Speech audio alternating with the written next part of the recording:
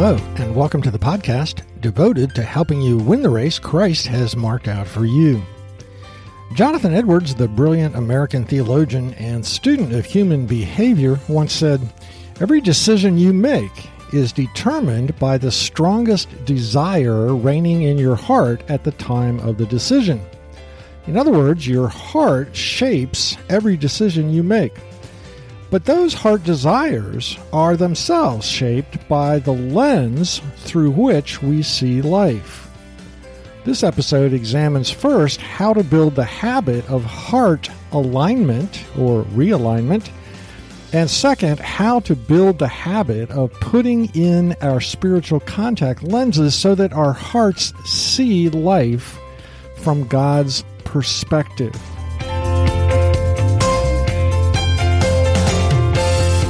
Thanks for joining us today for Season 3, Episode number 34 of Mission Focused Men for Christ. My name is Gary Yeagle. When R.C. Sproul first taught me Edwards' observation that we always choose what we most want at any point in time, I balked because I thought, well, sometimes I do what I don't want to do. Exercising, eating vegetables, catching up on paperwork. But Sproul went on to say, suppose a robber puts a gun to your head and says your money or your life. I thought, yeah, that's a great example of having to do what you don't want to do. But Sproul pointed out that in that situation, you still do what you most want to do. The robber has just limited your choices. Either give him your money or have your brains on the sidewalk. Given those two options, you want to give the thief your money more than you want your brains on the sidewalk. So you do what you most want to do at that moment. Give him the money and stay alive. I labor Edwards' point to emphasize that our heart desires and longings steer our entire lives. God reveals this truth in Proverbs 4:23. Above all else, guard your heart, for from it flow the springs of life. For this reason, our mission as Christ followers always begins with keeping our hearts properly aligned. We state it this way: we're called to Christ to enjoy a love relationship with Him. The vital importance of keeping the affections of our heart set upon God first is underscored by our Lord, who told us this is the first and greatest of all commandments. You shall love the Lord with all of your heart and with all of your soul and with all of your mind and with all of your strength. So let's look at the case for building the habit number 1, which is realigning our heart to keep its focus set on the Lord, our first love. Number 1, that's important to do because our hearts so easily become misaligned. That is why the first 2 of the 10 commandments are, have no other gods before me, and don't make idols. God's creation is so good, and His design of us is to enjoy our work, our task of procreating, the loved ones and friendships around us, to find pleasure in discovering and developing the playground He has given us, whether that means savoring art or music or sports or competition, riding waves at the beach or kayaking in the Adirondacks. Because He loves us so much, God made His world deliciously pleasurable for us. So we can forget that knowing, loving, and being loved by the giver of all these gifts is the greatest of all pleasures. C.S. Lewis' words come to mind. We are half-hearted creatures fooling around with drink and sex and ambition when infinite joy is offered to us. Like an ignorant child who wants to go on making mud pies in a slum because he cannot imagine what is meant by the offer of a holiday at the sea. We are far too easily pleased. So we need to regularly tune up our hearts because they easily get misaligned, celebrating the gifts or dominated by the desire for them rather than knowing the pleasure of an intense love relationship with God through Christ. Second, we need to realign our hearts because the root of sin is getting our heart loves out of order. Spiritual maturity is more a matter of God changing what our hearts love and in what order than it is changing what our hands do. For the great Christian thinker Augustine, what we call human virtues, he would call forms of love. Courage, for example, is loving your neighbor's well-being more than your own safety. Honesty is loving your neighbor's interests more than your own, even when the truth will put you at a disadvantage. He also argued that God designed a correct order for the heart's loves. But sin has corrupted the intensity, the priority of our loves, causing us to love less important things more and more important things less. One author summarizes Augustine's thoughts: the unhappiness and disorder of our lives are caused by the disorder of our loves. A just and good person, Augustine argues, is also a person who has rightly ordered his love, so that he does not love what is wrong to love, or fail to love what should be loved, or love too much what should be loved less, or love too little what should be loved more. A little confusing. How does this work? Well, there's nothing wrong with loving our work. But if you love your work more than your family, then your loves are out of order, and you may ruin your family. Or if you love making money more than you love justice, then you will exploit your employees, again, because your loves are disordered. How does this apply to the habit of aligning and realigning our hearts? Augustine would answer, the reason that even the best possible worldly goods will not satisfy is because we were created for a degree of delight and fulfillment that they cannot produce. As Augustine famously said to God at the beginning of his Confessions, "You, God, stir man to take pleasure in praising you, because you have made us for yourself. And our heart is restless until it finds its rest in you." We harm ourselves when we allow ourselves to love anything more than God himself. That's why we need heart realignment regularly. The third reason for that need of regular realignment is because if we are not filling our hearts with God's love, we will tend to become people pleasers, subtly craving others' acceptance, which, by the way, gives enormous power to the people around us. Scotty Smith observes the power of peer pressure, amplified by the social media today. He says people's acceptance really becomes the oxygen that we need to live, becomes the electricity that we need to power our circuits, becomes the cocaine that medicates our pain, becomes the prophet whose every word is truth, becomes the priest who has the power to make us feel acceptable, becomes the king who controls us at will. Wanting the love of the crowd easily replaces our longing for God's love, which brings pain to the heart of the God we love. Tim Keller points out, idols ultimately are cruel to the heart of the one who offers us so much and at such infinite cost. Realize that when you pine after idols, you're saying, Lord, you're not enough. This is more beautiful, more fulfilling, and sweet to my taste than you are. So we need to regularly abide in Jesus' love as he commanded us so we don't become people pleasers. Fourth, we need to realign our hearts because dwelling in God's presence is designed by him to be a profound source of joy for us. The psalmist knew this reality firsthand. He wrote, "In your presence, O God, there is fullness of joy. At your right hand are pleasures forevermore." God doesn't want the burdens and responsibilities of life to drown our joy. God doesn't want us to be so busy, so responsible, so committed to doing things for him that we don't take the time to enjoy him and being in his presence. That is why on this podcast we define our mission first as being called to God to enjoy a love relationship with him. The fallen world around us and our own sin can tear us down emotionally, but God wants us to regularly fix our eyes on Him and feast on who He is and how much He loves us. That brings joy. Could you use a little more joy in your life? I know I could.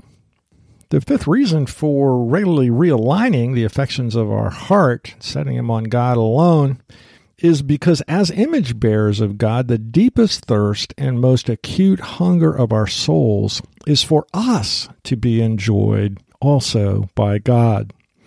Scotty Smith points out the 17th century Westminster Shorter Catechism states the chief end of man is to glorify God and enjoy Him forever, but John Piper has appropriately restated this old confession. The chief end of man is to glorify God by enjoying Him forever. And then saying, God is most glorified in us when we are most satisfied in Him. We enjoy God to the degree that we know His delight in us. And Scripture is clear that we are His delight. For example, just one text, Psalm 149 says, "Let Israel be glad in his Maker," our joy. "Let the children of Zion rejoice in their King. Let them praise His name with dancing, making melody to Him with tambourine and lyre. For the Lord takes pleasure in His people." When God looks upon you and me, He experiences pleasure. Think of that. So we've seen 5 reasons for building the habit of regularly realigning our hearts to focus our affections on the Lord as our first love. Paul wants the Philippian Christians to keep their hearts aligned when he commands, "Rejoice in the Lord always. Again, I will say rejoice." This is really the same principle. It's the command to deliberately, intentionally choose to enjoy God. Take pleasure in the Lord. Satisfy your heart in the Lord. Take delight in, enjoy the Lord, commands Paul. That's what this word means. How do we build a habit to do this?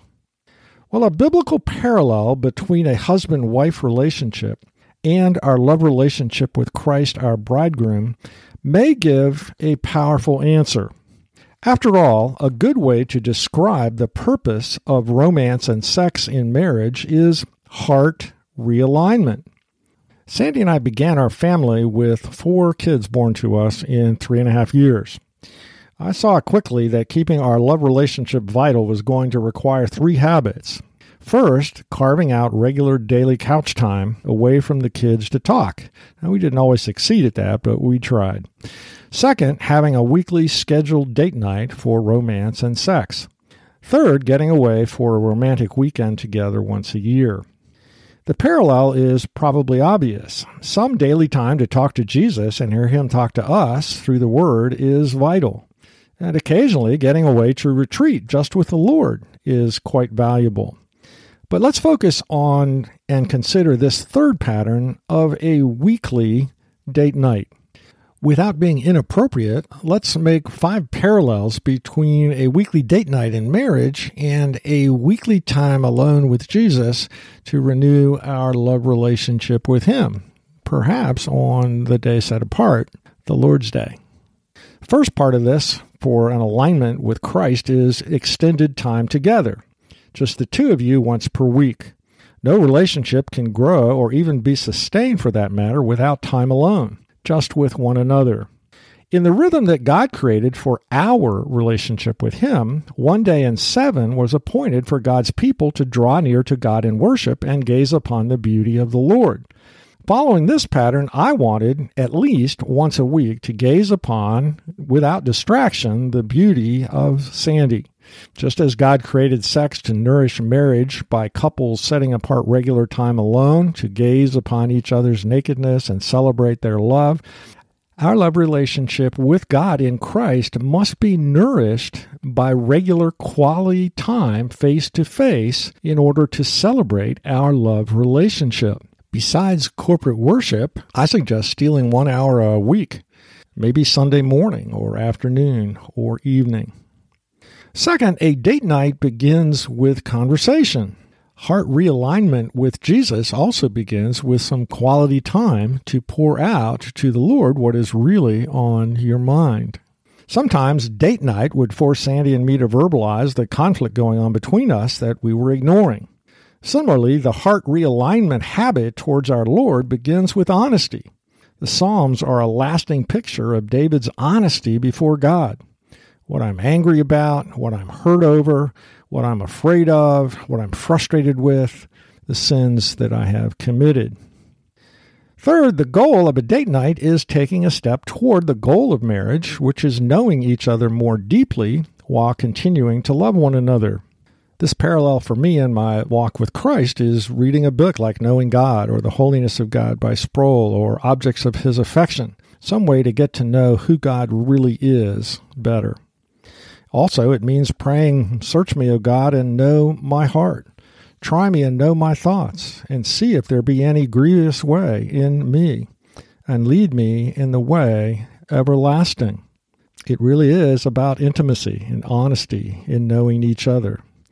Fourth, in God's book on lovemaking, the Song of Songs, each lover extensively praises the other's beauty.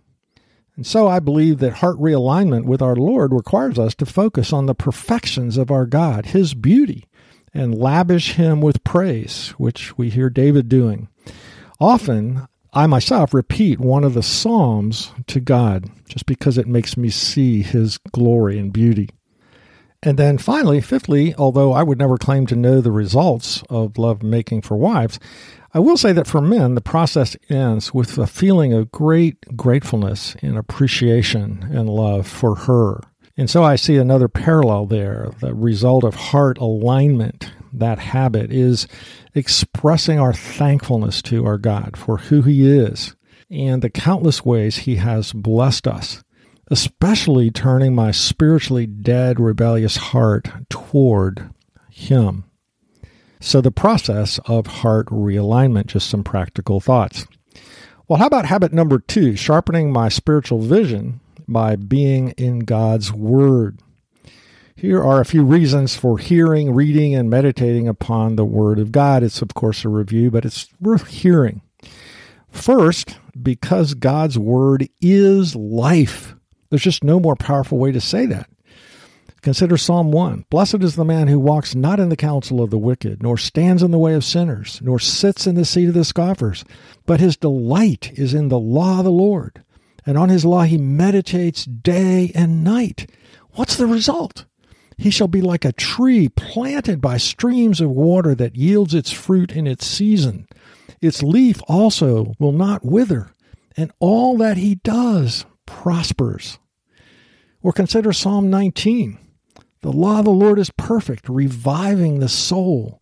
The testimony of the Lord is sure, making wise the simple. The precepts of the Lord are right, rejoicing the heart. The commandment of the Lord is pure, enlightening the eyes. The fear of the Lord is clean, enduring forever. The rules of the Lord are true and righteous altogether. More to be desired are they than gold, even much fine gold. Sweeter also than honey and the honeycomb. By them is your servant warned. In keeping them there is great reward."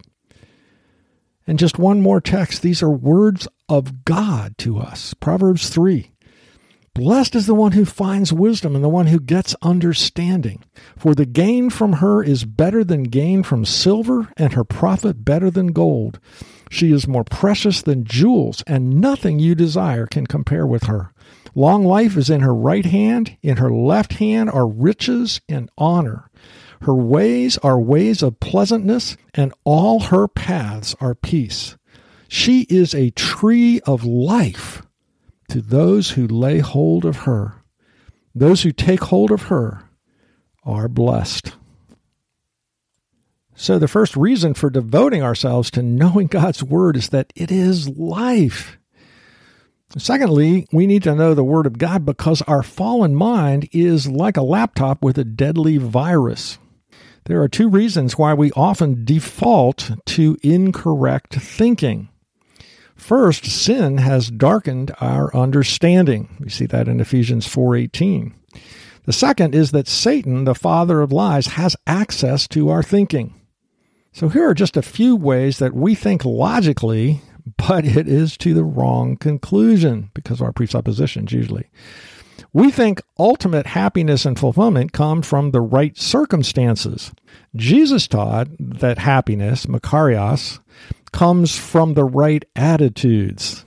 See the Beatitudes, Matthew 5 through 12. We think the way to get rich is to stockpile money and add to our wealth. Jesus said, "Give, and it will be given to you. Good measure, pressed down, shaken together, and running over will they pour it into your lap." The way to be wealthy is be generous. We think sexual pleasure satisfies even if it's illicit. Jesus said, "It is those who hunger and thirst for righteousness who will find satisfaction." We think happiness comes from being liked. Jesus said, "How miserable for you when everybody says nice things about you." That's Luke 6:26. We doubt God's love when everything goes wrong. God says the one whom the Lord loves, he takes through character training. And if God didn't build our character, we might well doubt that he's really adopted us and really loves us. Hebrews 12. We subtly think our accomplishments will bring us honor. God says a person's pride will bring him low, but a humble spirit, not talking about ourselves at all, will obtain honor. When we're facing financial pressure, we think we need to hold on to our money. God says, "Honor the Lord from your wealth and from the first of all of your produce. Then your barns will be filled with plenty, and your vats will overflow with new wine." We try to save money by sometimes cutting little ethical corners. God says, "Ill-gotten gains do not profit." When we can't get our minds around how to solve a problem, we lie awake at night worrying. God says, "Trust in the Lord with all your heart and do not lean on your own understanding. In all your ways acknowledge him and he'll make your paths straight." So we default to thinking about life incorrectly. That's why we need the Word of God to correct our vision. God says there's a way that seems right to man, but the ends thereof are the ways of death. Well, the third reason for regularly being in God's Word is that obeying God is the way that he has told us to love him. Consider Deuteronomy 6, verses 4 through 6, the familiar Shema. "Hear, O Israel, Yahweh is our God. Yahweh is one.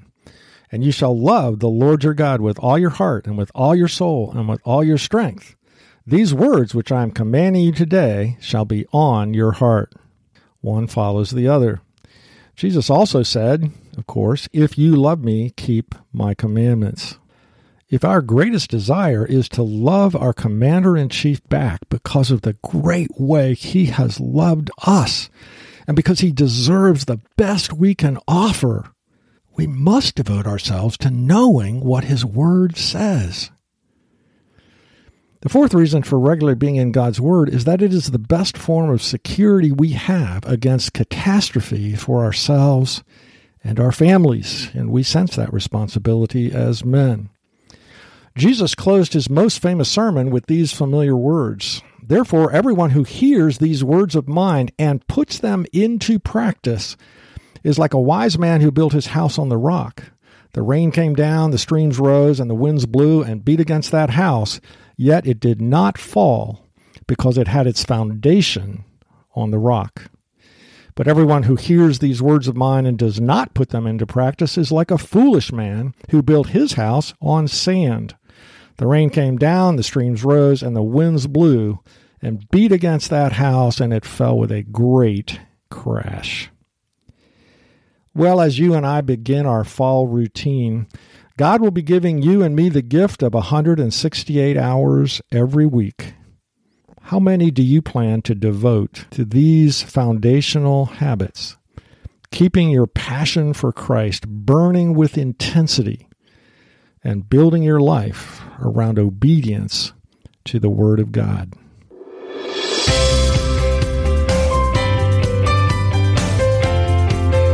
To summarize this episode, mission-focused men realize that their mission begins with the call to Christ to enjoy a love relationship with Him.